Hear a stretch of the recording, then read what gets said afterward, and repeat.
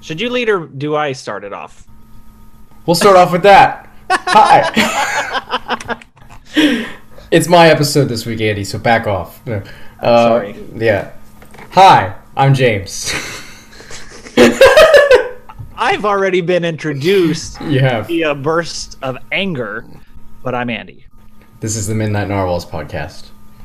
where he is mad at me constantly. I'm not mad at you constantly. Just most of the time.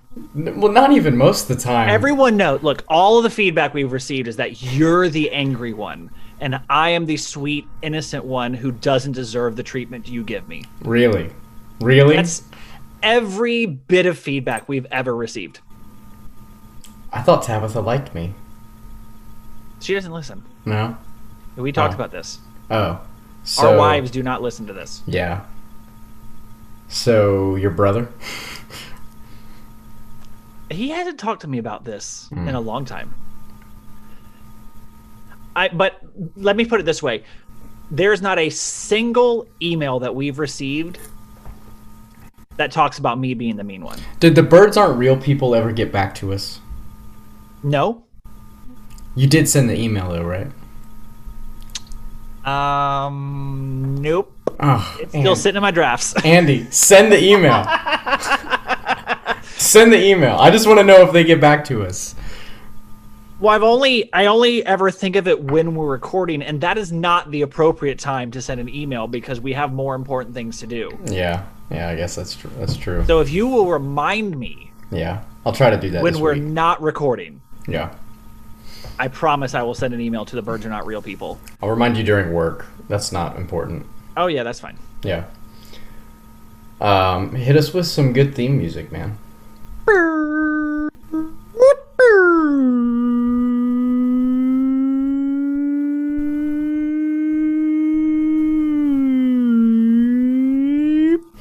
Midnight Narwhals podcast, brought to you by one of those whistles that has the slider at the end. Oh yeah, Willy Whistle. I think that's what it's called. I think that's what they're called. I don't Yeah. actually know. Yeah. But that's what I was going for. Yeah. I don't know how. And I will say, I did a good enough job that Zoom asked me if I was playing music Oh yeah.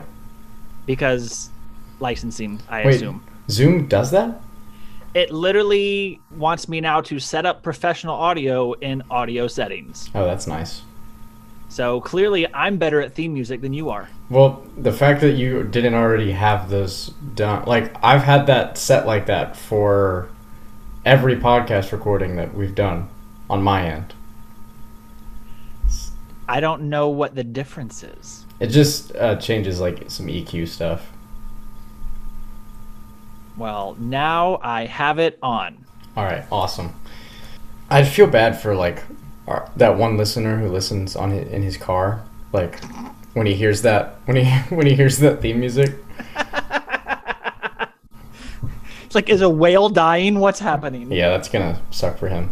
And I actually just leaned really close to the microphone, so that was really bad audio right there. So I was reaching down to pick something up off the floor, and my mouth was basically on on the mic. microphone. Nice. Yeah. Yeah. I try to keep my mouth off mics unless I'm leading worship. It's a good plan. Yeah. Then I, like, anytime I sing, like, Eat the microphone. I basically do. Yeah. That's what you're supposed to do. Yeah, it is. Even in COVID times. We disinfect. So. How do you disinfect a microphone?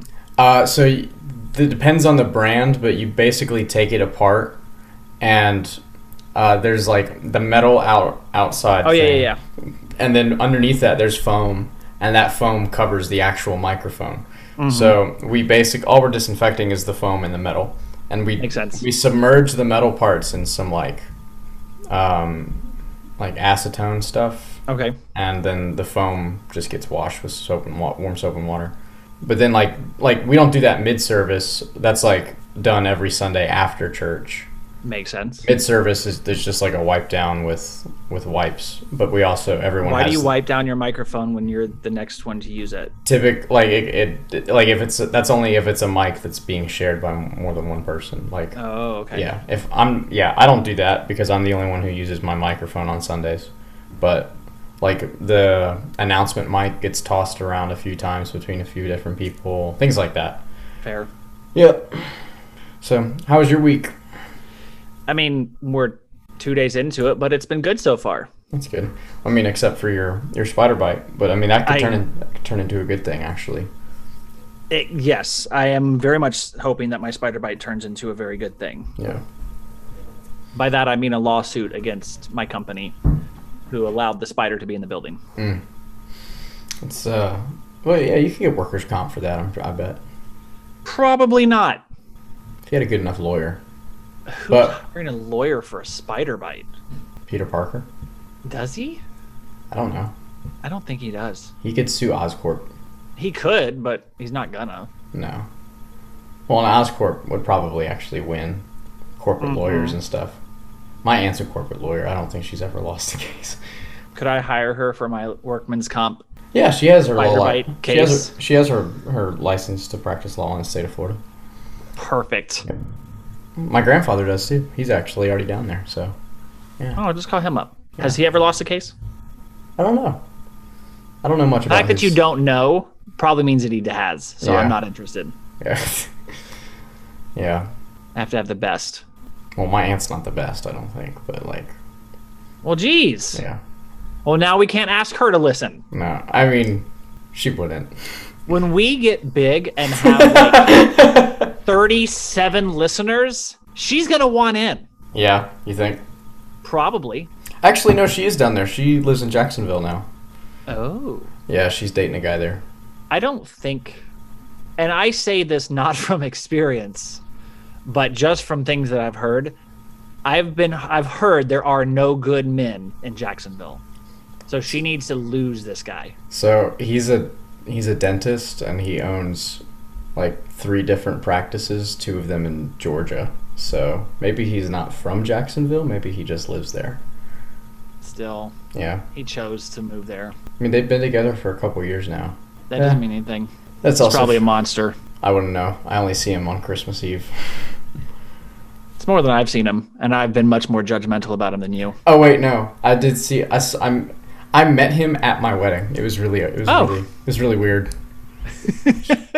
He was her wedding date, and just like walked up, and a stranger shook my hand and said congratulations, and then my aunt's like, "This is Jeff." I'm like, "Oh, hi." He's from Jacksonville. Hi, Jeff. I don't know you. Not the weirdest thing that happened at my wedding, but no, probably not. We don't have to get into that. Yeah, we can save your wedding for another episode. Yes, let's do that. I'm excited for today's episode. I am also very excited for today's episode on Bob Ross. It's not Bob Ross. Dang it! Is that because I did that Bob Ross thing on Valentine's Day with Michaela? You did Bob Ross, and then you were like, hey, like I thought about it like a while ago, like I had it picked, all this sort of stuff, and I'm like, I know what it is. Context clues, I know what it is, because you said it was wholesome, and that's all you told me, and then you did the painting thing on Valentine's Day, and I was like, I know it, I've got it figured out. I felt so superior. Oh man, like Bob Ross is really like he fits most of my description that I've given you. I think he fits all of the description that you've given me. Yeah, he does actually. I mean, and he is. I think him and the guy that I'm gonna be talking about, I think they'd be friends. Fred Rogers. No, I think they would be. But I see. Yeah, I don't think they lived their lives overlapped at all. When did Bob Ross die? I don't know. Yeah. See, I don't know. This episode is not about him, so I didn't look up all these facts about Bob Ross, so I don't know. He died July 4th, 1995. So it was in the night. Okay, so Happy birthday, America. Yeah, their lives then are overlapped, but they would have been friends, but I don't know if they ever like actually interacted with one another. This is also odd because this is my first like episode that I've done about a person. I feel like everything else I've done pretty easy. Yeah. All of mine practically have been about a person. Mm-hmm. So yeah, I'm excited. You do, once I get like 3 sentences in, you'll know who I'm talking about. It's Britney Spears. It's not Britney Spears, even though I did watch a documentary about her this past week. So did like the whole world. Her conservatorship or something like that. Yeah, that's messed up, man. Very much so. Yeah. However, I've already set that up for all of my children, so... Oh, yeah? Yes. Well, I'm sure you'll be a better conservator than Brittany's father. Oh, no, I'm planning on being the worst possible. Oh, yeah? I want to give them plenty of reasons to need counseling in the future. Oh, yeah. Well, most parents do that anyway, without even trying. Yeah, but see, I think it's better because I'm putting out the effort. That's very kind of you. Can't call me a deadbeat dad. All right. Well, awesome. Let's dive in. 59 years and 1 day ago, at the time of this recording, a man was born. February 22nd, some year in 19-something. February 22nd, 1962. Lynn and Bob Erwin had a child. All right. I am so down for this. So, yes, so much. So I introduced my children this past week. Oh, yes! That's awesome. That's awesome. So yes, this child was named Stephen Robert Erwin, a.k.a. Yes, he was. The Crocodile Hunter. Crikey! Crikey, yes! This is what we're talking about today. And also the title of this episode. Yes, it has to be. Absolutely. So, yes, Lynn and Bob, they were his parents. My in-laws, by the way, are named Lynn and Bob. Really? They are. Oh, yes. That's cool. I've met your in-laws. They seem like they could have They do have a lot of animals. Yeah, they seem like they could have a crocodile hunter kid type I could child. see that. Yeah, I could see that. It didn't happen, but I could see it. Yeah. So Bob Erwin made his living fixing toilets, sinks, and showers. He was a plumber. And Lynn helped deliver babies at a hospital. She was a maternity nurse. Oh. But both of them had passions for wildlife conservation, rehabilitation. Bob was a herpetologist. Herpetology is a branch of zoology concerned with the study of amphibians and reptiles. The dad loved animals, specifically amphibians and reptiles, and the mom just liked taking care of animals and rehabilitating them. Both of them passed down those passions to their son, Steve. And the Erwins lived in Fern Tree Gully, Victoria, in Australia, down under. Aussie, Aussie, Aussie! Oi, oi, oi! They lived there for 8 years until they decided to make their passions their occupation. And so they moved to Queensland, probably Queensland is how it's best more pronounced there. You didn't look that up before doing this? No. Our Australian listeners will crucify you for this. The only relationship I have with an Australian... No, he's not listening to this podcast. The only reason I'm called Andy is because I'm an Australian. Yeah, we've talked about that on this podcast. Did we? Yes. Oh, never mind then. There's that good old Andy memory that never fails. Nope. Yep. Very consistent. Yep. So yeah, they moved to Queensland to open up the Beerwah Reptile and Fauna Park in 1970, and It's called what again? Beerwah, and that's how that's pronounced. Beerwah? Beerwah. Okay. It's spelled Beerwah, W-A-H at the end, but it's Beerwah. Beerwah, Beerwah Reptile and Fauna Park. Beerwah. It's in Beerwah's the part of Queensland that it was in. Well, yeah, I knew that, of course. Of course, yeah. And Park is it's being generous. It was only 2 acres, and it was originally an avocado packing facility. Okay. All 5 of the Erwins, because there was 2 other. Steve had 2 sisters. They tragically murdered by crocodiles. No. But I was like, because then the Crocodile Hunter name really pays off well. Yeah. Because then it's all this whole story of revenge and getting back at the crocodiles, but okay. Yeah, so they lived on the property, all 5 of them, in basically what amounts to a camper. Okay. Like an RV, for most of the 70s. And so they lived there as the Beerwah Reptile Park slowly but steadily grew. In visitors or landmass? Both, yeah. I mean, I think you start with visitors before you can afford to like grow in landmass. But I mean, initially it was just like a bunch of snakes, and they didn't have like crocodiles at the beginning. It was like small reptile stuff. But and then avocados. I'm sure there was a bunch of avocados. But then also, I think they had some baby kangaroos, some joeys, that Lynn, she actually nursed a few of them, like, from, like, they were kind of sickly, and she brought them back to health in these little, like, homemade pouches that she would make. So it, like, replicated an actual kangaroo pouch, but it was... Did Lynn hop around when she had them in the pouch? I doubt it, but... Yeah. Well, then why even bother trying to replicate the pouch? I don't know. If you're not going all the way with it. Yeah, I don't know. But yeah, this was his life. He lived essentially on a zoo. That's where he grew up. And all of the animals that they got, they captured and hunted themselves. Like they're like, it wasn't like, hey, let me buy this animal from like this place and bring them in. Yeah. It was like we rescued them, or we caught them. And we just brought him back here. And it wasn't like, this is a cage that we keep, this in and that in. It was just like, I mean, it's 2 acres. And so they all kind of like just... everything's out. Yep, basically. So here's the poisonous snakes and the kangaroos. Mm-hmm. And I'll be honest, I'd pay to watch that fight. Dude, I've been to a zoo, I think it's in Tennessee. And it's like one of those zoos where you can do like, you drive in your own car and you can roll your window down and feed. But then also there was a part of it where they just like, it was like you walk around and the animals are just out and they're really accustomed to the humans. Now it's not like crazy wild animals. There was basically a bunch of goats. It was like more like farm animals. Like a petting zoo. Kind of like...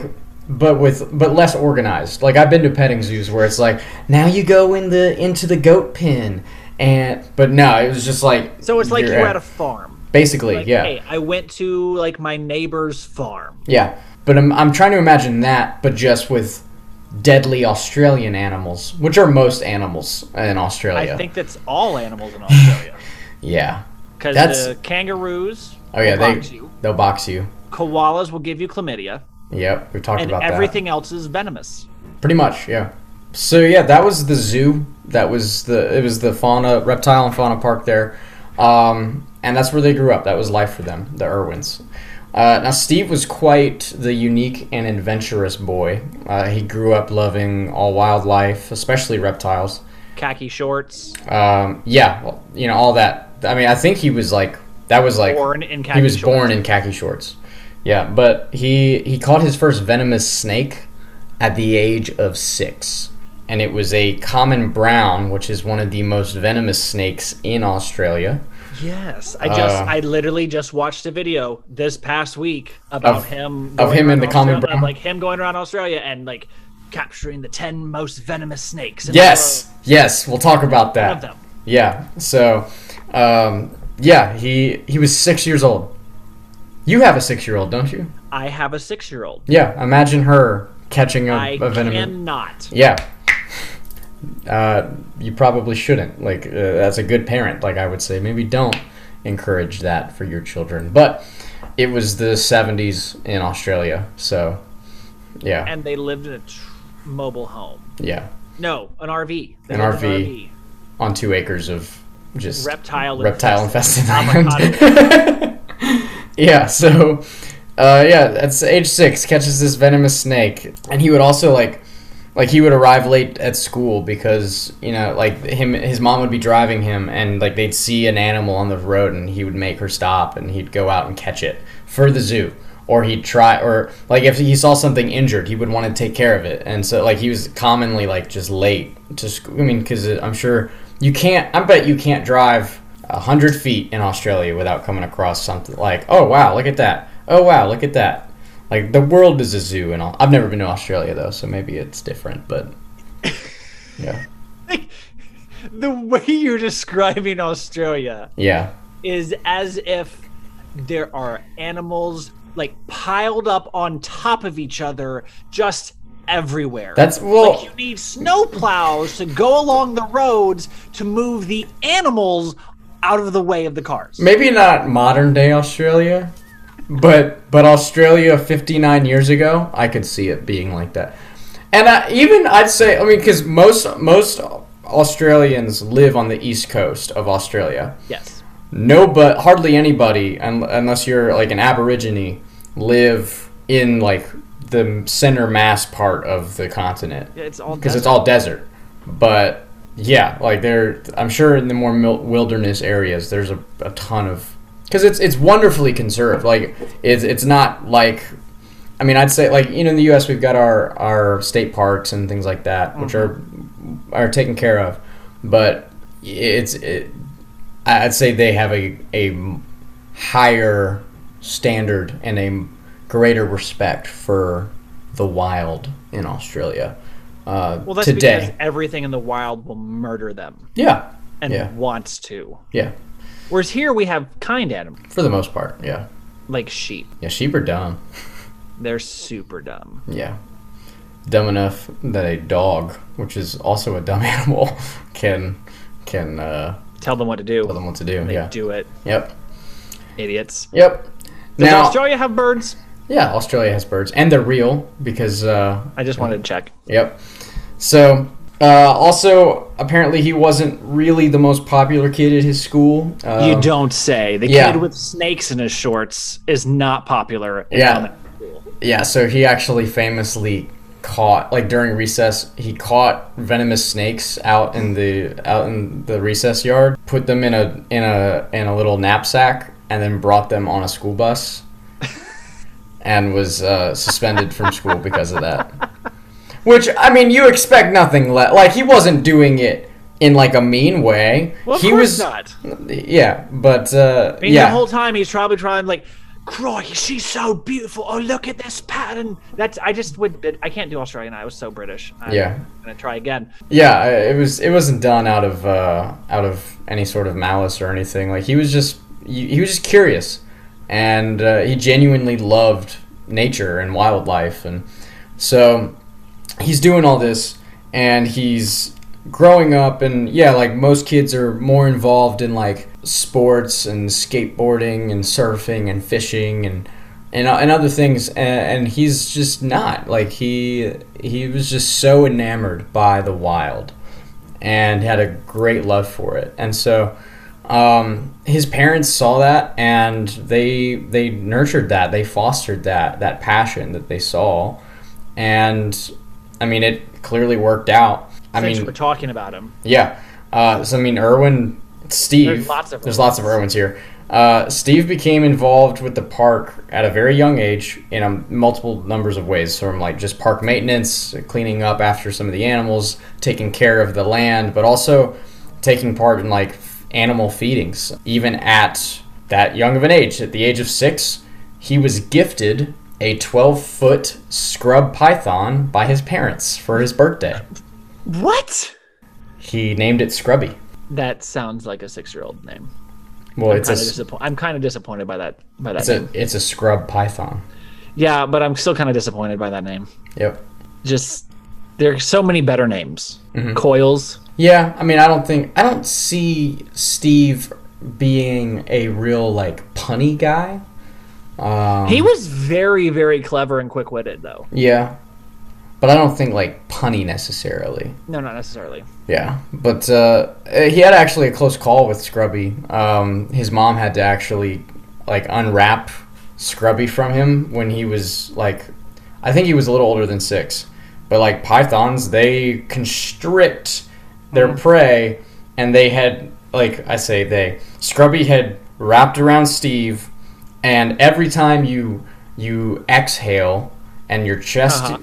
compresses more, they take that as an opportunity to compress. He couldn't even get a word out, and Lynn just happened to see it and was able to like get him free. So he that's got to be a strong lady. Oh yeah. To be like, you know what? Let me uncoil this python. However, it's maybe that whole like superpower mother adrenaline thing. Sure, I'm sure that's part of it, but also if you're used to handling animals, like you have to be like you have to be strong at least enough to like, all right, like I know how to handle this, like, and yeah, as a 7-year-old is only going to be so strong. But which, I mean, I guess kind of is a weird segue into the next part of the story. By the time he was 9, he was helping his dad catch small problem crocodiles hanging around like boat ramps. Okay. He would help by jumping on top of them in the water and wrestling them into the dinghy. At 9. At 9. Supervised. Now, he was supervised by his father, but still, a 9-year-old crocodile wrestling. What that sounds like to me is either a lazy or a terrified dad who's like, I'm not doing that. Like, well, he learned a lot from his father. So, I mean, his father, who's still alive. Yeah, he's up in the boats giving tips. Yeah. And, I mean, helping, too. To the left. Yeah. Which, I mean, and also, we'll talk a little bit about crocodiles, too, further in. But, like, they have, like, insane chomping power, like, bite down. But, like, in terms of opening their mouths, like you or I could hold a crocodile's mouth shut with just our hands. Oh, I do that all the time. But there's no way, like, their attack position is mouth open. Because they know if their mouth's open, they're good. But, like, if, like, even a little thing could keep them from opening their mouths. But if it's already open, yeah. Yeah, it's like a mousetrap. Yeah, so, he basically from age 9 started wrestling and wrangling and hunting crocodiles. That is the right age to start. Yeah. And whatever all the experts say. Yeah. And so he's apparently always had this, and his parents said this in multiple interviews and stuff, that he's always had this uncanny, like, sixth sense when it came to wildlife. But, like, it was so focused in on, like, crocodiles specific. Like, he had such a understanding of them. And I mean, he spent his whole life, like, honing in on it, too, and just in general, wildlife and animals. But, I mean, I guess if you're 9 and you're getting up close and personal with these animals, yeah, you tend to learn a lot about them. I would think so. Yeah, so that was the 70s. Moving into the 80s, the wildlife park had doubled in size, so it's now 4 acres. Ooh. It had 2 full-time staff, and it was Mom and Dad. I think not including them. So I think there was 2 other full-time staff. Yeah. Oh. And it was rebranded as the Queensland Reptile and Fauna Park. I guess just because it was getting a little bit bigger. They're like, we represent all of Queensland. They had to say fauna. Yeah. Because kangaroos. Sure. Kangaroos and crocs. Like, that would get people in. Like, yeah. Feed the kangaroos to the crocs. Make them fight.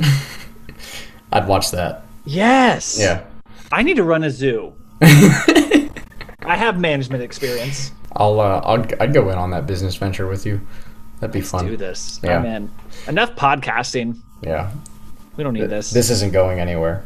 We can just live stream fights between different animals. Mm-hmm. Yeah, that worked out great for Joe Exotic. I think he did stuff like that. Hey, he got his own Netflix special that everyone in the nation watched. I think it worked out fine. Yeah. So, yeah. The jail stuff. Yeah.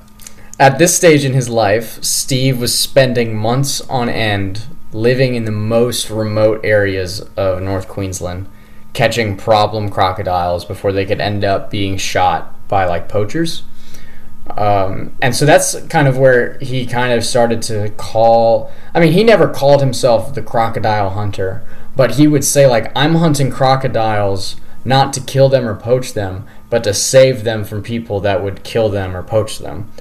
And we're bringing them back to our park, or we're relocating them, like, hundreds of miles away.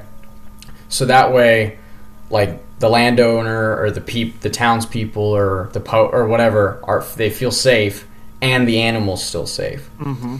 So it was sort of like a best of both worlds thing.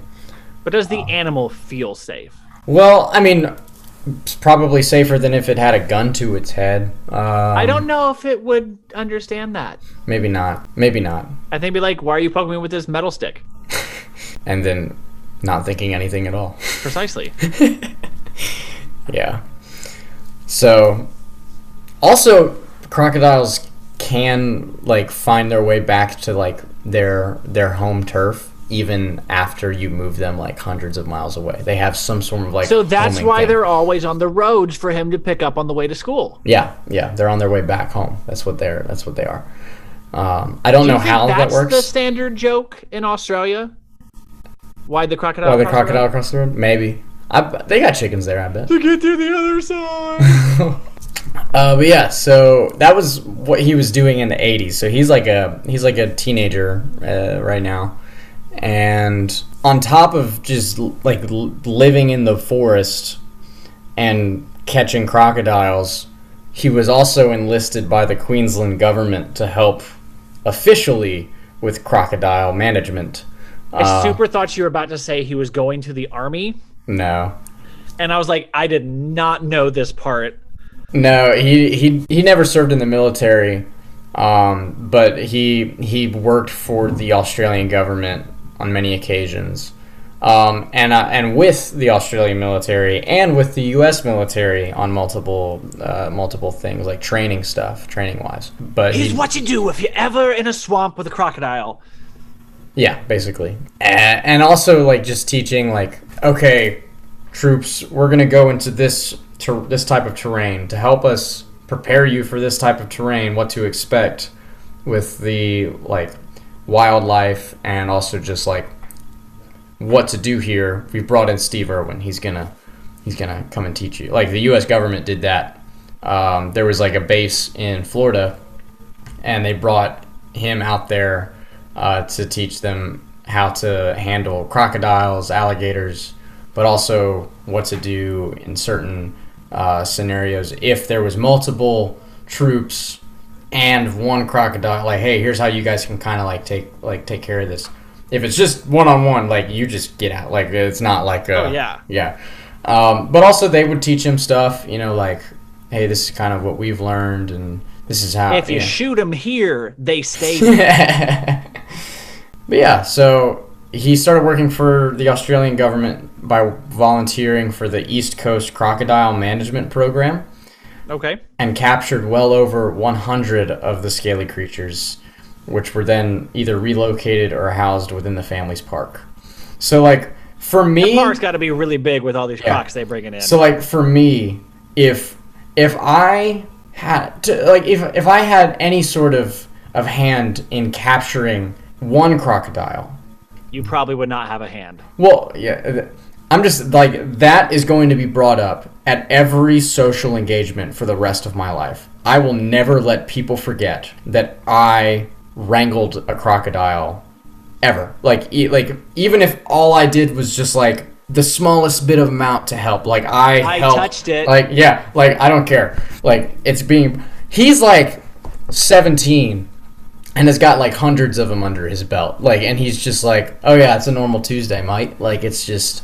this is my life, and it's just astounding to me. Like that's what he's dealing with as like a teenager. That's what he's doing. Well, and like these army guys in America in like 15 years, like, wait a minute. Yeah. Like they're good. All of a sudden they're like, no way. Mm-hmm. Yeah, it's insane. So that was his life. Steve and his best mate Wes Mannion worked countless hours caring for the wildlife and maintaining the grounds at the park. I didn't realize that Wes was there that early. Oh yeah, Wes was there basically from the start. Like very early on in the 70s, Wes started working there, and he outlasted Steve. He did, and Wes still actually, he still actually works for the park. He's still very much active in. It's now called the Australian Zoo, which we'll get to that, but like he's still very much there. So yeah. Wes was there. Also, his dog Suey, she was there with him on most of his animal adventures. Yeah, that was what he was doing. Just loving life, loving animals with his buddy Wes and his dog Suey. And was Suey a dog breed named Sue? I don't know, maybe. Because that would fit his naming conventions. Yes. Which are lacking. Yes. Now. At this point, we're going to kind of take a pause on Steve's life, and we're going to travel 7,410 miles northeast to Eugene, Oregon, here in the good old US of A. Okay. Didn't see this coming. Nope. Terry Raines was born on July 20th. Should have seen this coming. 1964. She was the youngest of 3 daughters of environmentalist parents. For our listeners, I am doing air quotes around environmentalist because that's what it had on Wikipedia. Her family owned a long-haul trucking business, and during her childhood... So clearly not concerned with the diesel fuel. Yep. Her father would bring home injured animals from the highway. That he ran over. On which his trucks traveled. And this eventually instilled in Terry an ongoing commitment to like saving and rehabilitating wild animals. Trying to rehabilitate her father's image. Yep. Daddy issues. Now, while working in the family business in 1986, she started a rehabilitation facility called Cougar Country to re-educate and release predator mammals such as foxes, raccoons, bears, bobcats, and cougars back into the wild. Soon she was handling up to like 300 animals a year that were like coming through Cougar Country. And in 1989, Terry joined an emergency veterinary hospital as a veterinary technician to gain even more knowledge in how to care for and support all these animals. In addition to all of that, she also owned 15 cats, several birds, and a dog. So, Steve's married a crazy cat lady. Yeah, well, and I say cats, cougars. One of these cats was a cougar she had rescued from someone selling cougar cubs through a newspaper ad. Did she name it Coogie? She saw the newspaper ad, got suspicious, went and saw all these cougars being they're emaciated, barely being fed, and so she bought them just to save them. But when she's feeding them like she's supposed to, they're growing rapidly. And so she has all these big cats and doesn't really know what to do with them. Now, at this point in my research, I was hit with memories of Tiger King. Absolutely. Yeah, and a question hit me. How many of her lovers committed suicide? Well, no, I'm just curious, would Carol Baskin approve of Terry's ownership of, the cougar or not? I don't think she would. Is this open for debate right now? Yeah, go for it. No, she would not. Okay, why not? This is not a debate because we're agreeing completely. But why not? Because that means Carol Baskin doesn't have the cougars. Yeah, she doesn't like anybody else having big cats, but if she has them, it's okay. It's totally fine. Yeah, also I'm curious if Carol Baskin likes the crocodile hunter. Since she's a murderer and all, I guess she doesn't, but... She's rooting for the stingrays. Oh, I bet she planted the stingray. I bet she... Heard it here first, folks. Yep, that's my theory. Yeah. Carol Baskin. Carol Baskin! Yep. She killed her husband. I don't know the rest of the song, but I know what you're trying to do. Yeah. Carol Baskin. Yep.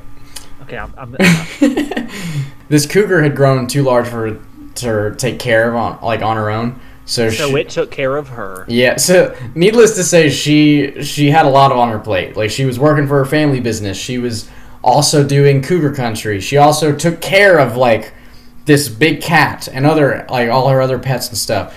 Life was hectic for Terry, and she needed to take a trip. So in October of 1991, Terry took a trip to Queensland, Australia, to do some research on wildlife relocation and rehabilitation, specifically for big cats. She's maybe, because I'm just out here in Oregon, maybe I can bring my big cats here.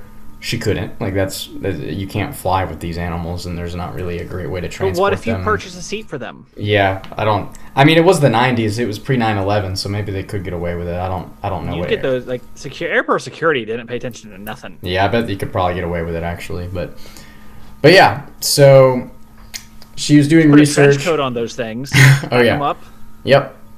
Put them on shoulder to shoulder and just walk them right on through. I mean, it was just a metal detector. As long as they didn't have their collars on, you're fine. Yeah, that's good. Nothing could go wrong in a pressurized metal tube, thousands of feet in the air with with wild cougars. Better than snakes on a plane. Cougars on a plane. That could be all kinds of a movie. Yes, it could. Back to Australia. So she's in Australia for a week, and she had some connections there. She had some friends there. Well, during her trip, they're like, "Hey, let's go to let's go to this park in Queensland. There's a guy there that does like these cool crocodile shows where like he feeds them." And so she goes. Now, also that same year is when Steve like officially took over management of the wildlife park. Like his parents retired, and they officially retired in '92, but they like were very hands off in '91, and Steve was running the show. So Terry attended one of Steve's live croc feeding shows at the park and saw those thighs and fell in love. Well, according to the couple, it was love at first sight. And there's an interview that I watched like 3 weeks ago when I initially was like, I'm gonna do this is gonna be my next episode, and I couldn't find it like a few days ago, and I was like, oh man, I want to like show some videos too. I couldn't find it for the life of me. Oh. But so I don't know if I just lost it or they took it. I don't see it why it would be. But no, so it was an interview on 60 Minutes Australia, and it was Terry and Steve, and they were talking about like that first meeting, and Terry talks about just being enamored, like, wow, like that's the most attractive man I've ever seen, and he loves animals.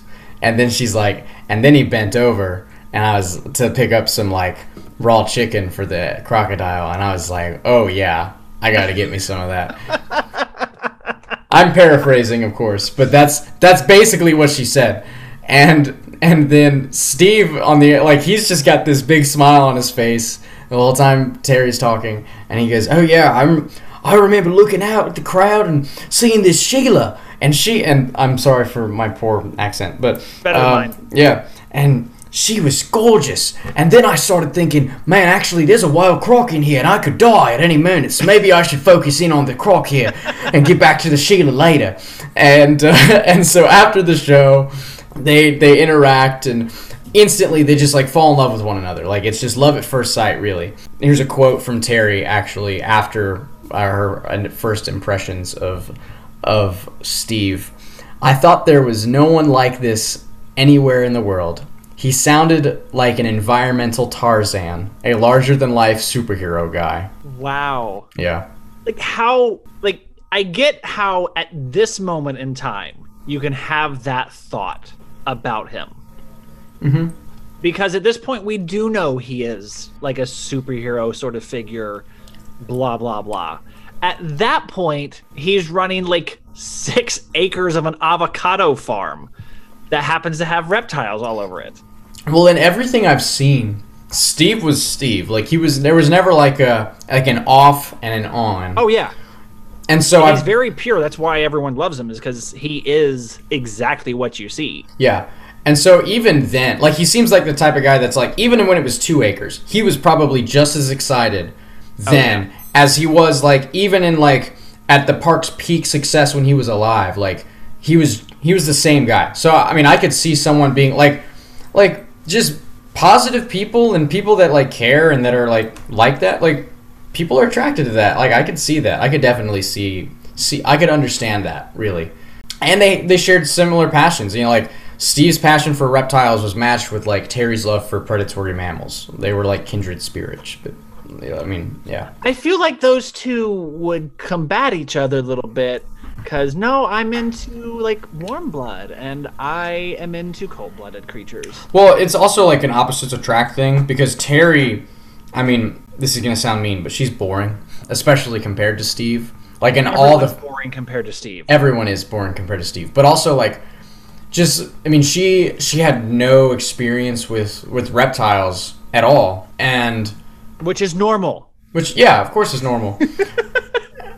And like she's just some American veterinarian that was on vacation essentially in Australia and falls for this guy and he falls for her, and yeah, it's very much an opposites attract sort of thing, but they both love animals just in general.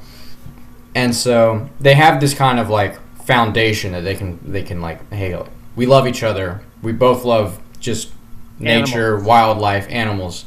Let's do this thing. So it was a whirlwind romance. They were engaged only 4 months later. Wow. Yeah, and 8 months after that... Like, did she stay in Australia for that time? Or are they, like, writing letters back and forth across the Pacific? Yeah, no, she did not stay. So they were engaged 4 months later, and 8 months after that, they got married. So I'm just... Yeah, I even mentioned this in my little, like rundown here. I'm amazed that a relationship blossomed so swiftly over such a long distance in 1991. Like, it's astounding. There wasn't FaceTime, social media. There's no texting. Even like a long distance phone call. Like you mentioned, like you had like to writing. pay for that. Like it would have been an like astronomical fee to call from the USA to Australia. Like you might as well just make the plane trip over. Yeah. So she was only in Australia for a week when they first met. Wow. Then she flies home. 2 weeks later, she flies back because she's so enamored with him. And are they still like 20? So yeah, 62, 72, 82, 92. So like they're in their mid to late 20s at this point. Okay. Yeah. So this isn't like teenage crush sort of thing. No, like this is okay. Yeah, I'd say this is pretty, like this is it, you know? Which so I mean, maybe like if she's 19, then I can understand like some of this like yeah. Like and you know, also be like, daddy ain't gonna pay for her to fly back across the Pacific in 2 weeks. Yeah, no, they were mid to late 20s, early 30s at this point. Okay. So yeah, Well, I wonder why they hadn't ever found anybody previously. That's so shocking. Yeah, well, I mean, they were probably both just kind of busy with life. And, nerds. Outcast. People that are that into animals need to find someone that is also that into animals. Like, there's, yeah. It's a nice way of putting it. Yep, that is a nice way of putting it. And yeah, I don't want to bully Steve. I don't want to bully the crocodile hunter, so I'm not. I don't want to say anything bad about him. Yeah, because he was such an important part of my childhood. Like, I adored this man. Yeah, and still do. Yeah, they don't make people like him anymore. Like they didn't then either. No, he was such an anomaly, and if the world needs anything in 2021. It's Steve Erwin. Like, it is the world would be a much better place if Steve was still in it. Like, I'm very much of that mind. And that's why we're starting the campaign right now to kill all the stingrays. Yep. And to reanimate Steve Erwin. I think also that. Yeah. Yep. I think science has gotten to a place where we could feasibly do that, but... What if we reanimate him as an aquatic robot? Oh my gosh. To then go enact revenge upon all stingrays. No, see, the thing, like, I know... I'd watch this movie. See, I'd watch it, but also, like...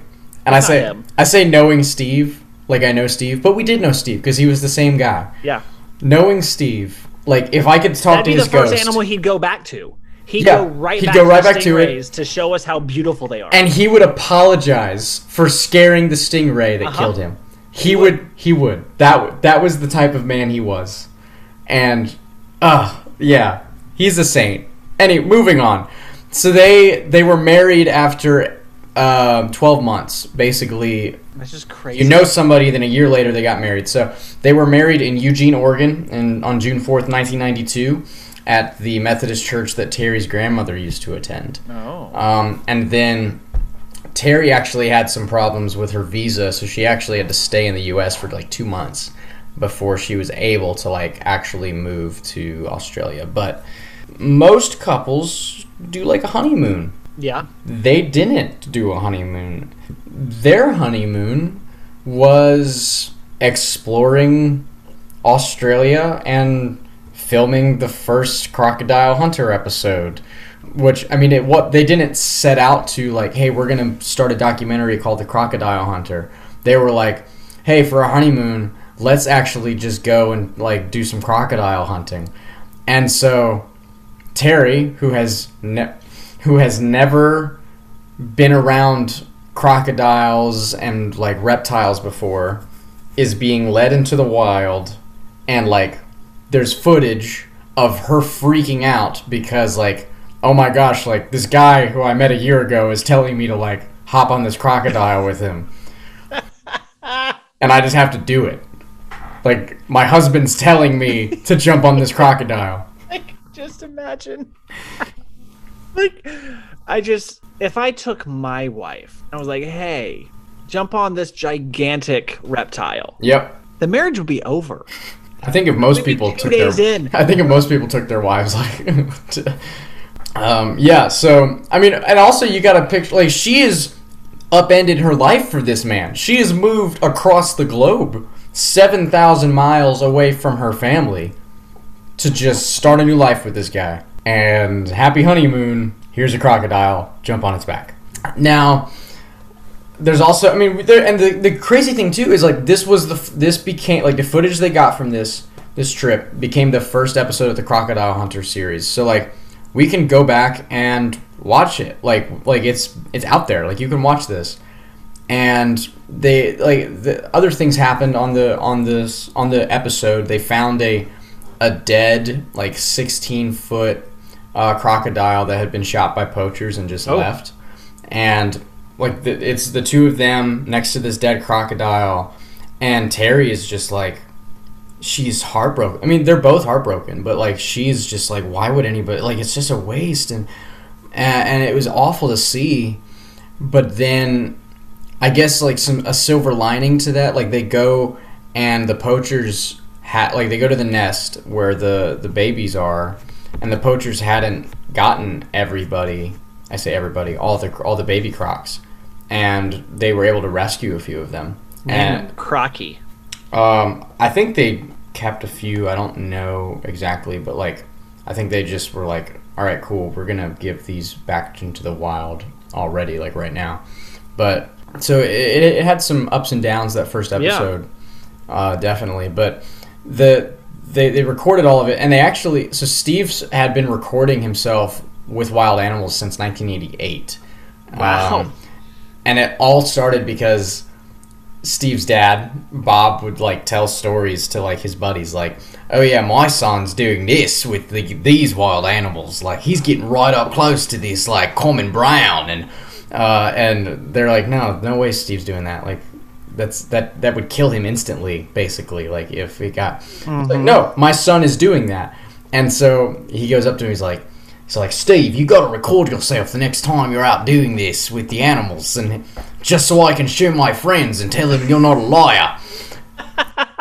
That's why he started recording himself. So he became what we know in terms of public figure because his dad had to impress his friends. Mm-hmm. Exactly. All right then. Yeah. So he had already all this footage, but he wasn't doing anything with it. Like it was like home movie stuff, right? So they took all these recordings and they were hanging out with a buddy, and his friend's like, you should like make this a documentary, like you should do something with this. And they thought it'd be like a one-off. And so they sent it out to some places, and it actually debuted in Australia in 1996. And a year later, it debuted in America on the Discovery Channel. And that became the Crocodile Hunter series. Like, it was so, like, episode 1 comes out, which was just supposed to be like a one-off thing. And Australia's like, man, you should make more of that. So they did. And then the Discovery Channel was kind of hurting. And they're like, we don't really have anything. We need something. And they're hearing stories of this crazy guy in Australia, and they go and check it out. They're like, wow, we like this guy. We're going to bankroll him, basically. And and so the Crocodile Hunter becomes wildly successful, especially in the United States and the UK, but also in over 130 countries. Wow. Yep. Erwin's exuberant and enthusiastic presenting style, crazy broad Australian accent, and signature khaki shorts, khaki shirt, and Timberland boots Absolutely. The catchphrase "Crikey" became known worldwide. Like I was in '96, I was 11. Yeah. Well, actually, I was 10 for most that year, and I remember like '96, '97, somewhere right in that range. So 10, 11 years old, being introduced to Crikey. Yep. And just losing my mind. Yeah. Because okay, so for instance, I was so this past week with my kids, I pulled up some of the stuff, was rewatching it, and even watching it now, and of course, like the footage, it's not high quality. It's dated, yeah. But I'm still just like, why is his face that close to that snake? Mm-hmm. Get your face away from there, Steve. Don't you know that can kill you? And of course, I know, no, they don't. They don't kill him. They don't get him. Yeah. But the insanity of it, like if you haven't actually seen it, you don't, like it was such a stark reminder to me of just truly how crazy and just mind-blowing it is, even after I've already seen it. Like I already know his thing, but I saw it again fresh and new and just wow. Yeah, I had so much fun doing research for this. Like this was like it was filling up portions of my days these last few weeks of just like I'd be in bed just watching clips, or I like even at work today just to keep things fresh in my mind, like in between jobs I was pulling up like little clips of documentaries, or like little snippets of things on YouTube, or even like other podcasts that are talking about this. Like I was just so I so enjoy who he was, what he did, and how he did it. Because even like there's been stuff that's like, we're gonna try to do this, a little bit like Steve, and it's okay. Like I've never been like a nature documentary guy or like a wildlife documentary guy. Like but the way something about Steve, like the way he did it, it was very unique in that no one was getting like up close and personal like he was, putting his life at risk like he was, and even how it was filmed. It was very like one or two cameras. It wasn't the highest quality stuff, but it just made it feel real, like it was, you're there, like it's happening with you. I thought that was so there cool. In the moment with it. Yeah. And that's why you feel the anguish of, whoa, your face is so close to that snake. Yep. Please just move your face away. Like there's one clip specifically that, and I bet you've seen it if you watch this, like the 10 deadliest snakes thing that he did. But he's out in the outback, and he's up close and personal. I think it is a common brown, and he's literally lying in the dirt, and he's just letting it crawl, like to the point where it licked him. It licked his face. Yes. And to point out how, like, if you don't provoke this animal, it's not going to bother you, and it's not going to attack you. It's not going to kill you. But if this does bite me, I'm dead, because we didn't bring any anti-venom, and this thing has enough venom to kill 11 of me, so I'll be dead, like, for sure. And he's just lying there so calm, so insanely calm, as the snake is crawling all around him, licks his face, and he crawls back and walks away. And it's just no one in their right mind would do that anyway. But like, no one's doing that now, especially in the day, like, which now that it's all about like, I'm gonna get these views, I'm gonna get these likes, I'm gonna get that. Like, he was doing it to teach, and he was doing it for a very noble reason, which was awesome. So now there's a purity to it. Yeah. That you don't find, like, because like watching some of like the interviews and stuff that he did with late night hosts and whatever, just like even in those he comes across as like that innocent wide-eyed kid, and it doesn't ever really go away, like, and it's because that's just purely who he is, and it's just astounding. Yep. But yeah, so he that's who he was, and that's what it was like, and it took off. Sir David Attenborough praised Steve Erwin for introducing many to the natural world, saying, and I'm not even going to attempt to do a David Attenborough version. You just have to be a bitch. He taught them how wonderful and exciting it was. He was a born communicator. And Attenborough was like one of Steve's heroes. Like that was like, oh my gosh, you're saying that about me? Like, this is insane. I'll just listen to David Attenborough say anything. He can mean things about me, and I'll gladly listen. He's great. So Steve and Terry would go on to film over 300 episodes of The Crocodile Hunter, Croc Diaries, Croc Files, New Breed Vets, Ghost of War, and Bindi the Jungle Girl throughout the 90s and early 2000s. Bindi the Jungle Girl. Yep. Wow. Okay. Yep. So these programs have been enjoyed by over 500 million viewers worldwide. Like, the reach this man had. Which, I mean, we're still talking about him in 2021. He's been dead for a while. Yeah. Yeah, he didn't... Well, and not only did he film documentaries, The Crocodile Hunter would also be a common guest on late-night talk shows like The Tonight Show or Late Night with Conan, and he'd often bring animals for the hosts and the audience to interact with. I watched several clips of him on Leno with... there's a clip of him giving a lizard for Leno to hold, and the lizard pees on Jay Leno's jacket, which makes me happy because I don't particularly like Jay Leno. And there's a video of him doing a snake ultrasound on Conan O'Brien, which was fun. It's also one of the few videos of him not in his like khaki everything. Like, he's in blue jeans. Really? He's in blue jeans and a blue polo tucked in. Whoa. And it's because he was doing promo for this show called New Breed Vets that they did, where they were actually doing like surgeries on animals. And they bring it up Conan brings it up. He's like, I don't think I've ever seen you in not in shorts. And he, Steve talks about it like, yeah, we go into these surgeries, right? And the doctors, they don't really want all this exposed skin because they don't want these skin particles to fall off and flake into the open abdomen of these animals, and it could cause bacteria and stuff. So they give me these pants to wear, and I mean, I don't know. I don't think they look too bad, do they? Again, so wholesome, like just so wholesome.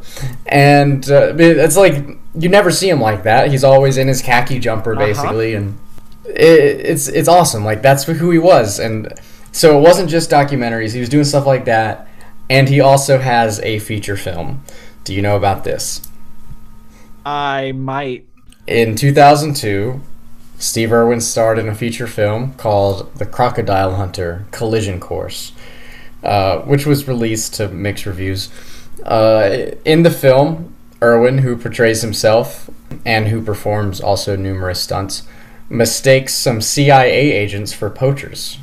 He sets out to stop them from capturing a crocodile, which, unknown to him, has actually swallowed a tracking transmitter from a fallen satellite that the CIA is trying to recapture. I do remember this movie. Yep. Like, once I see the movie poster. Yep. That up? Okay. Yep. I absolutely remember that. It financially was a success. It had a budget of $12 million and it grossed $33 million. So more than doubled its budget, which, I listened to a podcast where a bunch of people watched it, and they were like, yeah, it's not a bad kids movie, but it's not a good movie. It's not a good movie. It's not a good movie. I think it's got like a 50% on Rotten Tomatoes. That's probably pretty generous. Which is pretty, yeah, honestly. Probably because it's Steve Erwin. But also, and this is when I was introduced to Steve Erwin in the year 2002, Erwin and his family appeared on the Wiggles video/DVD release, Wiggly Safari, which was set in the Australia Zoo and featured singing and dancing inspired by Australian wildlife. Was Steve singing and dancing? I think he was. So, yes, he was with the Wiggles.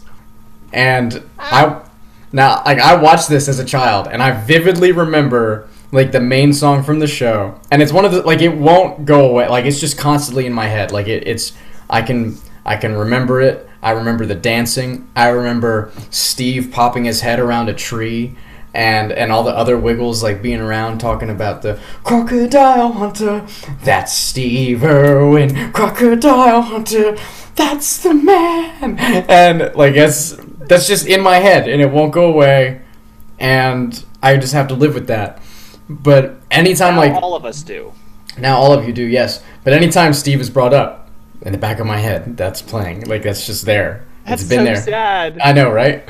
But that's how I was introduced to him, and then that's how I was like, oh, there's more here, and like that's how I fell in love with Steve Erwin. Steve Erwin was just like, unfortunately, the Wiggles, but it opened my eyes and opened just like, oh, I like this guy. What else does he have? And my parents would put on episodes of The Crocodile Hunter and other things that he did, and we'd watch him as a family in the early 2000s. It was sweet. It was cool. Mm-hmm. Yeah. Now, as the popularity of The Crocodile Hunter grew, Steve and Terry changed the name of their now growing wildlife park to the Australia Zoo. They changed that, I believe, in 1996. Well, they just keep getting bigger in terms of name claiming. Yeah, like, and they weren't like, hey, Australia, can we name ourselves just the zoo for all of you guys? They just did it. They were like, yeah, we'll do it. Like, this is the Australia Zoo. And their mission was to make the zoo the very best in the entire country, if not the entire world. Extensive efforts were made to create habitats so that all zoo animals could be exhibited in like natural environments. So not really like glass cage, like very, very open, and that like legitimately just are like nature that they just happen to like kind of put some fencing around to keep some people safe. Now, as the Australia Zoo expanded, so did the Erwin family. Steve and Terry were blessed with the birth of 2 children, Bindi in the Jungle Girl in 1998, and Robert in 2003. Both Bindi and Robert soon developed a deep love of wildlife, just like their parents did. Side note, Bindi Sue Erwin is her full name. She was named after a dog. It gets better. So Steve and Terry waited to find out the gender of their firstborn until the baby was born. So they didn't do like they're like, we don't want to know until that, which I think is kind of dumb. Like if you're as a parent, like if it's so dumb, I want to go on record as if you have ever done that, listeners. I'm sorry, but that was a dumb decision. It was a dumb decision. Like you can't prepare as much. It's weird. People want to buy you things. Buy you things. Yeah, it's lame. But they did it anyway. And they also didn't have any girl names picked out. They were kind of banking on it being a boy. Okay. Now, when she arrived, they were like, oh, we've got to name her something. And so Steve decided to name her Bindi Sue after Steve's favorite crocodile, Bindi, and Steve's favorite dog, Sue. Imagine going through life knowing that you were named after a crocodile and a dog. And Terry said yes. Yep. Terry said yes. He probably made sure he was wearing the shorts when he said it. Mm-hmm. Because that's probably with one leg like up on a chair. Up on a chair. Yeah. Steve, you dirty dog. Yep. Which I can't believe that. Yep. But once again, like as this podcast has proven, he's terrible at names. He is terrible at names. He's the worst at names. Yep. But yeah, and so I watched a documentary of the crocodile Bindi. Bindi is like they were moving her to a different part of the park to give her a better it was really cool how they moved these crocodiles too. Really dangerous but really cool. Bindi, once crocodiles mate for life basically. They named Mindy's lover crocodile Graham because that's I don't know that all these crocodile names were just normal names, just people names basically. Except for Bindi. I mean, I don't know. Maybe Bindi, that's an Australian. Maybe that's an Australian name. Yeah, Bindi is current, which is weird. She's my age, which is just weird for me seeing someone my age have this vastly different life. she's Steve Erwin's kid, you know, like, so she's just as enveloped in wildlife and in all these things. And she's a jungle girl. And same with Robert Erwin. Like, he's young. Like, he's, what is he? He 17 currently. Yep. A 17-year-old, and there's video of him feeding the same crocodiles that Steve did, which I think is really cool. Like, I saw an Instagram picture of it, was like a side by side, and it was the same crocodile in the same. They call it the Crocoseum. That's what they call it. And it's like he is so much Steve Erwin's son. Like, if you just gave him a mullet, that, like, the indistinguishable. Like, it was so cool to see that. But to be like, I can't help but wonder, because number one, like, they of course want him to be Steve. Like, that's the whole, like, they are doing everything they can, because I've watched a lot of stuff with him. Like, I followed Robert on Instagram for like the last 2 years. Yeah. And you know, but all they do is talk, like, even on their show that they currently have, like, all they do is talk about Steve. Yeah. And like, look, Robert's doing this thing that Steve used to do, and he can't be his own person because he has to basically be Steve. Yeah, that's hard. I can't help but think that somewhere, because number one, like, he can't be as pure, as wonderful as his dad. Mm-mm. Like, there's no way that he has to be, like, I just feel like there's no way that he can actually be him.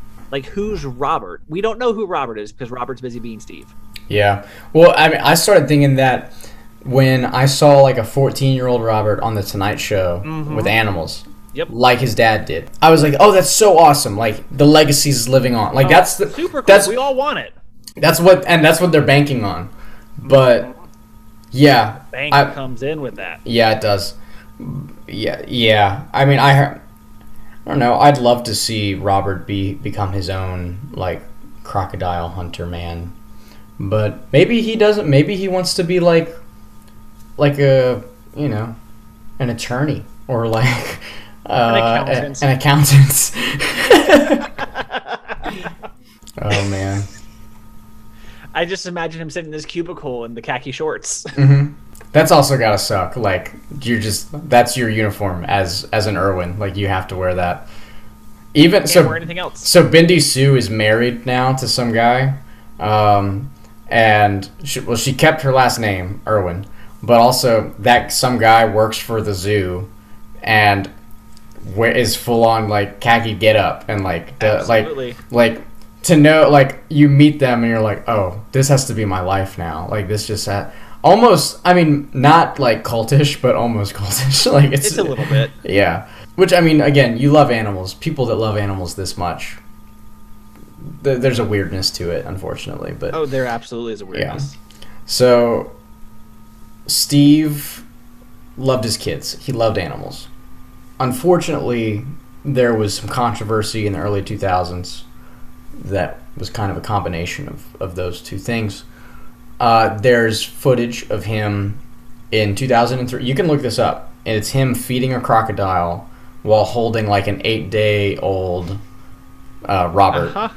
Yep. And this was also, like, right off the heels of the Michael Jackson dangling his kid out a window thing. Yes, it was. And so, like, the media was, like, on the prowl for, like, bad parents. And for me, it's not the same. Like, they grilled Steve Erwin hard. And first he dug his heels in. He's like, no, like, I'm a professional. Like that child was safer in my arms doing that than it's safer in some parents' arms just walking down the street. Like, I wholeheartedly believe that. Like, absolutely. And he even said, he's like, you don't try these things at home. Like, I am a professional.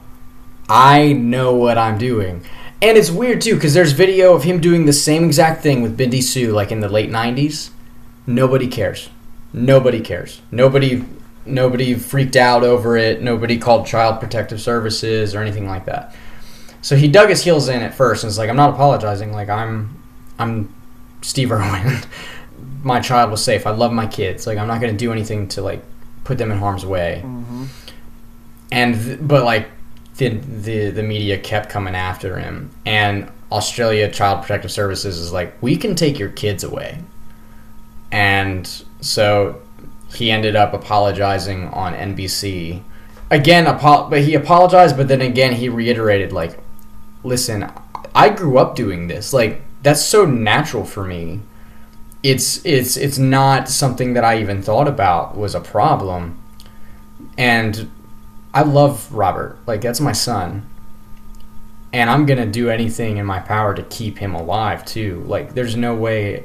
Like, it was a forced apology, clearly. Oh, yeah. But he still stood his ground in saying, like, I'm the crocodile hunter. Like... Sit like, down. Yeah.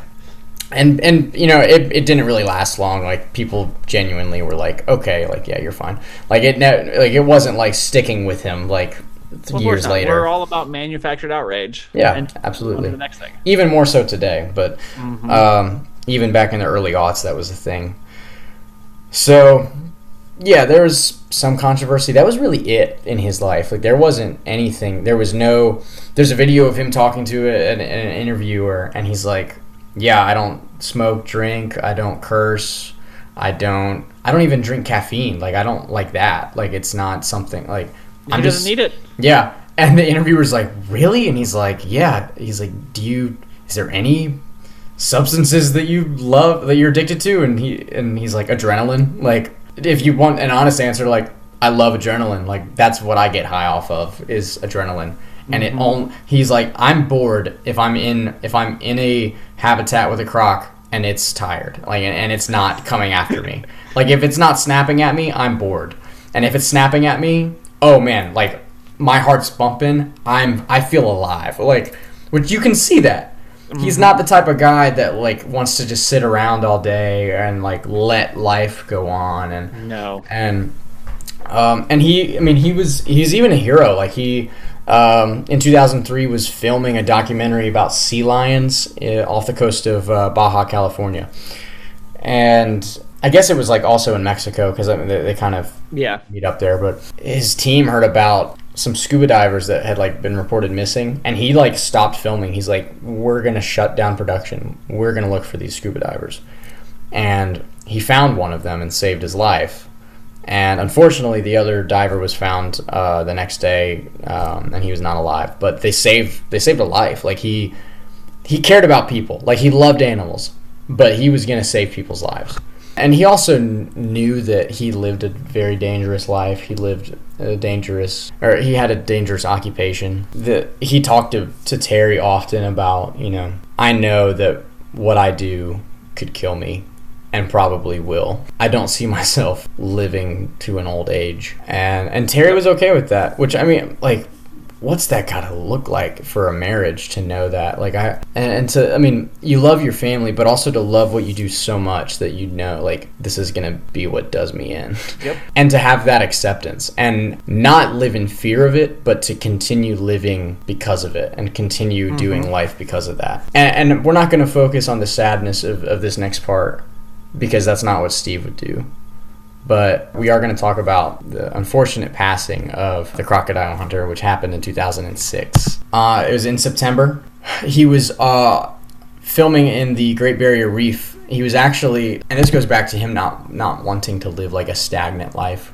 So the weather had been really bad for, like, 3 days in a row, and they weren't able to film anything. And so he was pretty antsy and just ready to get out there. And so the weather finally cleared, and him and his buddy Wes and some other people, they go out, and they were trying to record some shark stuff for a documentary he was doing about sharks in the Great Barrier Reef. They couldn't find any, but they found a bunch of stingrays in some, like, chest deep water, and they're like, oh, we'll record this for Bindi's show, Bindi the Jungle Girl, which was coming out the next year. And so they get some scuba gear on, they get most of their shots done. Like, they record for a while, and they're getting ready to pack up, and Wes is like, all right, man, let's bring it in. And Steve's like, oh, let's do one more shot where I'm coming up from behind this big stingray that was there, and my presence will alert it, and it will swim away toward the camera, and that'll be, like, a great shot for the documentary. And like, that was the plan, and that's often what they would do. Like, Steve would set up, like, here's the plan, here's where I want you to stand, here's what I need you to do, And they wouldn't just like off the cuff go out and record random stuff. He was very organized. And so they go out and that's what Steve does. He swims up behind the stingray and he startled it. And unfortunately, the stingray, it has a barb. So it's actually a pretty fleshy tail. And the barb really only comes out if it feels alert and startled. And the barb is not even at the tip. It's actually in the center of it. And it's not just like it stabs you once. It stabs you like hundreds of times within a few seconds. Yeah, they're crazy. And it has a toxin on it. It got Steve right in the heart, but he thought it got him in the lung. And the stingray swims away. All Wes sees, who's filming, is just like a cloud of blood start to like surround Steve, and he freaks out. And it's chest deep water, so like he drops everything and he just runs to him, and they get him in a boat and they try to get him to the hospital. And like because it pierced his heart, he went into cardiac arrest, and they couldn't save him. And he was pronounced dead on arrival at the hospital. Cause of death, cardiac arrest from a stingray attack. And Wes has come out and done an interview since 2006 talking about some of these final moments. And he said Steve was at peace. He said he didn't lie about he knew he was. Yeah, Wes, I think I'm gonna die. Like I think this is it. And unfortunately, he was right. And that was a very sad day. It wasn't long before news spread. Terry and the kids were actually out hiking in Tasmania on that day. They were having a pretty cool day when they got news, and of course they were sad. And again, Steve would not be surprised.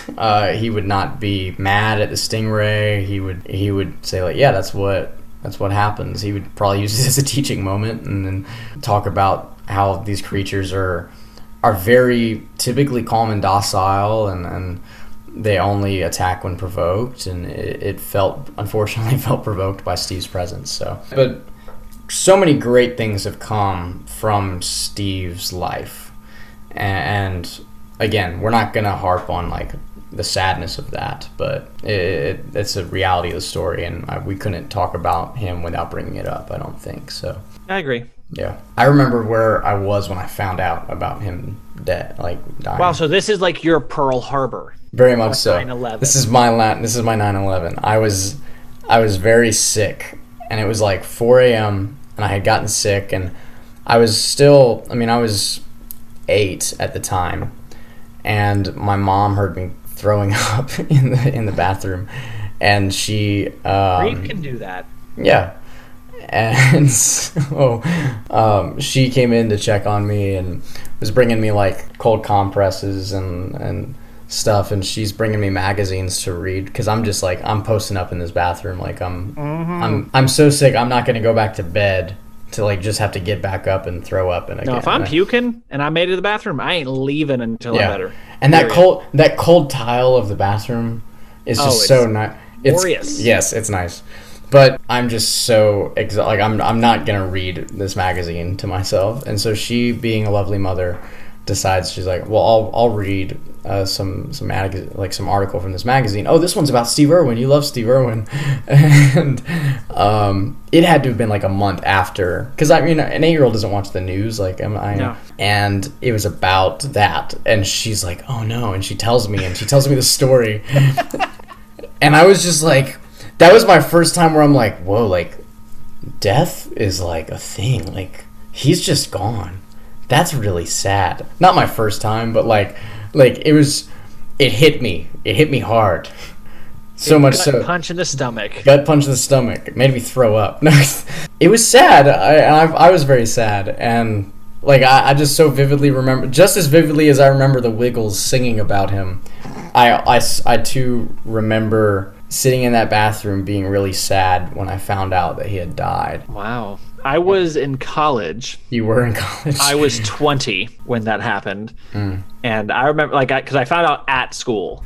Like, I was at school in between classes, and one of my friends was like, hey, that's so sad about Steve Erwin. I was like, what happened? Dang. Like, I somehow had just not seen it, because, of course, I mean, texting wasn't really a thing at that point yet. Sure. I mean, it did, but it was T9 predictive texting and all that sort of stuff.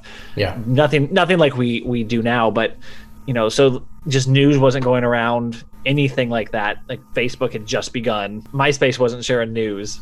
Yeah. You were too busy ranking your top 8 friends, because that was a healthy exercise for all of us. Yep. And just going, wait, what? No. And so then, it's you try to find video and stuff online, which back then it was not easy to find. I think it was an art class is what I had next. I sat in the back of that classroom before it began, had to plug my laptop into the internet because there was no, I didn't have Wi-Fi. It was you had to actually plug your laptop up and searching all this stuff, trying to find any sort of video, what actually happened, and parse through all that stuff.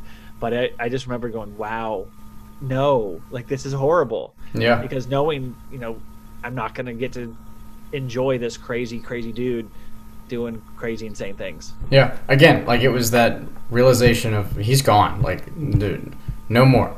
You don't get any more. And we were lucky to get as much as we did from, when he was doing all his Crocodile Hunter stuff. And again, the impact that he has made still to this day is so intense and prominent that like I said, we're talking about it 15 years later. The Australia Zoo is still this massive thing, and we're following his son on Instagram and talking about stuff that he's doing. And the Erwins, I'd say if their goal was to raise awareness for environmental conservation and awareness about just the reality of how awesome and how respected certain creatures should be, if that was their goal, was to do that, they have vastly succeeded. Absolutely 100% they have succeeded, and hats off to them. And Steve smiling down 100%, just being super proud. And I've got some notes on his memorial service, which happened on September 9th. Actually, they had a private service on the 9th. The public memorial service was on the 20th. It was held in the Australia Zoo's Crocoseum, which is Of course it was. It seats 5,500 people. And then the service was also broadcasted to over 300 million viewers worldwide. I did not watch. Neither did I, because I found out a month after later. It happened. But I went back and watched it. Beautiful service, very, very kind, very loving. It was very much we're celebrating this man, we're not mourning. It was introduced by Russell Crowe, who was apparently a really good friend of Steve. Wow. Which for me just solidifies the belief that I have that if you're a famous Australian, you just have to be friends with other famous Australians. I think it's the law. There's a club. He introduced it and kind of hosted it throughout, via satellite. Unfortunately, I think he was in somewhere filming something, and wasn't able to fly there. Which to me, I'm dude, if he's your best mate, you go there, you go to that service. Yeah. But he's hosting it, and what he said was it was very well done. To this day, Russell Crowe is very close with the Erwin family, and there was actually some rumors that him and Terry had dated on and off throughout this last decade. Yeah, both of them deny, but do say that they both they have a love for each other. Russell's I love the Erwin family. I love those kids. I love Terry. I love Steve. I don't know. I think they dated. I think that was a thing. But that's the life and legacy of Steve. Steve is well known to this day still. The Australia Zoo still has millions of visitors a year. Roads surrounding the area and all throughout Australia have been named after Steve. November 15th is the official Steve Erwin Day in Australia. Oh. I think they even get they get off work for that day, like we would get for a President's Day or a Memorial Day or something like that. He was such an unofficial ambassador to Australia, and also for wildlife. He was super well loved and this super awesome guy, and I loved researching him and talking to you about him. And I'd encourage you guys, our listeners, to watch a ton of his videos. You watch one and you'll want to watch more. Yeah, you'll want to watch more. So, are you looking up the Russell Crowe thing right now? What? Yeah, I bet that's what Not you at all. Uh-huh. Not at all. Sure. Last month, Russell Crowe all but confirmed the couple were together. Oh my gosh. Where am I now? Russell Crowe wrote, to which one excited fan replied, visiting Terry Erwin. Mm-hmm. They got together. Yep. Which, I mean, it's been 15 years, you know. Mm-hmm. She can move on, it's fine. She can move on. So yeah. I'm glad you were just as excited as I was to talk. Like, I would have been worried if you were just like, oh yeah, like just Steve Erwin. Like, yeah. Even if I was, I would have faked it. Yeah. But there was no faking. No. My love for Steve Erwin is genuine and real. As it should be. Except for his ability to name things. What did your kids think of him? You said you They love him. That's great. Because something came up just kind of randomly, like I was just like YouTube on my phone, and something popped up with, I think it was Robert. And so I was like, oh, cool, my kids love animals. Let's, like, because I'm a big nature documentary guy. I think because of Steve's influence on me as an 11, 10-year-old, you know, like all like Planet Earth and Blue Planets and Our Planet, like all of those sorts of shows, I will watch them over and over and over and over and over again because they're incredible. So yeah, and I just love learning about nature and I love watching it. And my kids have all seen all those shows, and so I was like, oh, you know, here, we'll watch something. You know, here's this kid who's, you know, got all these animals and he's talking to somebody else about them. And so I was showing my kids that, and they're like, oh, okay. I said, and actually, like, his dad is the guy who really, really did all this. Like, what? So I tried to explain sort of like what happened with the stingray, and then I pulled up pictures of videos of Steve, and then we just started watching videos of Steve for like the next hour and a half. Yeah. And one of them was the 10 deadliest snakes one. So like literally within like 4 days, I watched the thing where the snake's like licking his face, and it's the most venomous snake in the world. Yeah. And you're going, okay, please stop. Yeah. It's outrageous. I loved watching where they would relocate the crocodile. Mm-hmm. And so Graham, the crocodile that is like getting it on with Bindi, they apparently, like, he had a really close call with that croc when he was feeding him back in like 98. He was feeding him, and when Graham like jumped up to latch onto the chicken, he caught a piece of Steve's hand and dragged him to the water. But I guess when they were in the water, Steve like stepped on Graham's head. I don't know how that worked. There's video of it, and I'm like, man, like, I just, like, you see it happen, and you're still like, I don't know how that worked out. But and you just see Steve walk away, and he's got a little blood on his hand, but he's fine other than that. But apparently, like, Graham hates Steve Erwin. And you can see the hatred that this animal has for Steve.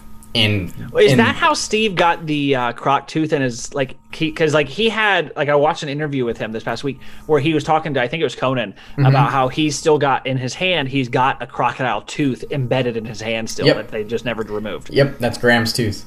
That's crazy. Yep, and so they joke, they're like Graham's got a taste for Steve's blood. But Bindi is his favorite croc, so it's like this weird relationship that they gotta have. It's like, Bindi's my favorite, and unfortunately, since you guys mate for life, I guess I gotta deal with you now. And he caught Graham when Graham was that big, like a foot long, and now he's this 20-foot crocodile. And they had to move him to they were going to move the two of them to a better, larger enclosure within the park. And so what they did is, and how they would do this is they got this thing called the croc box, and it's this long box, depending on the size, typically between 9 and 20 feet long, and they bring the croc up, and they've got these ropes that don't look strong enough to be doing what they're doing. Like, no ropes look strong enough to do this. But they're like, I mean, I don't know. It's like it looks like a shoestring, technically, compared to this large animal. And they put it on the edge of a stick. Sometimes they wouldn't even do that. They would just kind of lasso the top part of the jaw when it would be in open attack position, and then they'd cinch it. and then they'd get another one on there. So there would always be at least 2 when they're trying to control this animal. It's just crazy. And there'd be like 20 guys wrangling this one crocodile, and Steve would be right there, and the croc would obviously try to like roll and do some other things to get it. If it tried to roll, then they would just all jump on the crocodile, and there'd be like 9 guys on this crocodile. Steve always at the head, with his hands clamped down over this animal's jaw, and they bring the croc box in, and they run the little lassos like through the croc box, out the back of it. There's like a tiny hole where they could pull the strings from, and then they would get the box as close as they could to the head of the crocodile, and then instantaneously, like, they would be like, count of 3, like, we're all running off, and as soon as we're like at 3, we're running off, and there's like 8 guys on the other end of the ropes to try to pull it into the box too, and they would get it into the box, close up the other side of it, and then transport that box. Sometimes they've done it by helicopter, they've transported the box by truck, sometimes they've carried the box by hand like a casket, and they've also, most recently, Robert did this with like a 17-foot crocodile. Yeah, I watched that video. Yeah, where they did it by crane, and I thought that was really cool. But still, I loved watching those things, and it was so cool to see. And yeah, there's this animal commands respect. Like, it can kill you like that and not even think about it. And there's 9 guys that are like 250 pounds each, of mostly pure muscle. Like, these guys aren't like fat and lazy. Like, they're fit, and they're not only putting all their weight, they're also trying to keep this thing down, and this animal is just still like making them work for it hard. And I thought that was so cool and so interesting. I also really like alligators better than crocodiles, but they're still so cool. Well, thank you for sharing. Yeah, man. Thanks for listening. Thanks for joining in on the conversation. Always. Yeah. I mean, I'm contractually obligated. Yeah. We're not going anywhere. No, we're right here. Yep. In your eardrums. Forever. So, thanks for listening to the Midnight Narwhals podcast episode on the crocodile hunter, Steve Erwin. I'm James. Andy. We both said it at the same time. We did. Yep. We can try that again. Cool. I'm Andy. And I'm James. Thanks for listening. We'll talk at you next week. Yep. Yep. We will. Good eye, Mike. That's a thing. Crikey.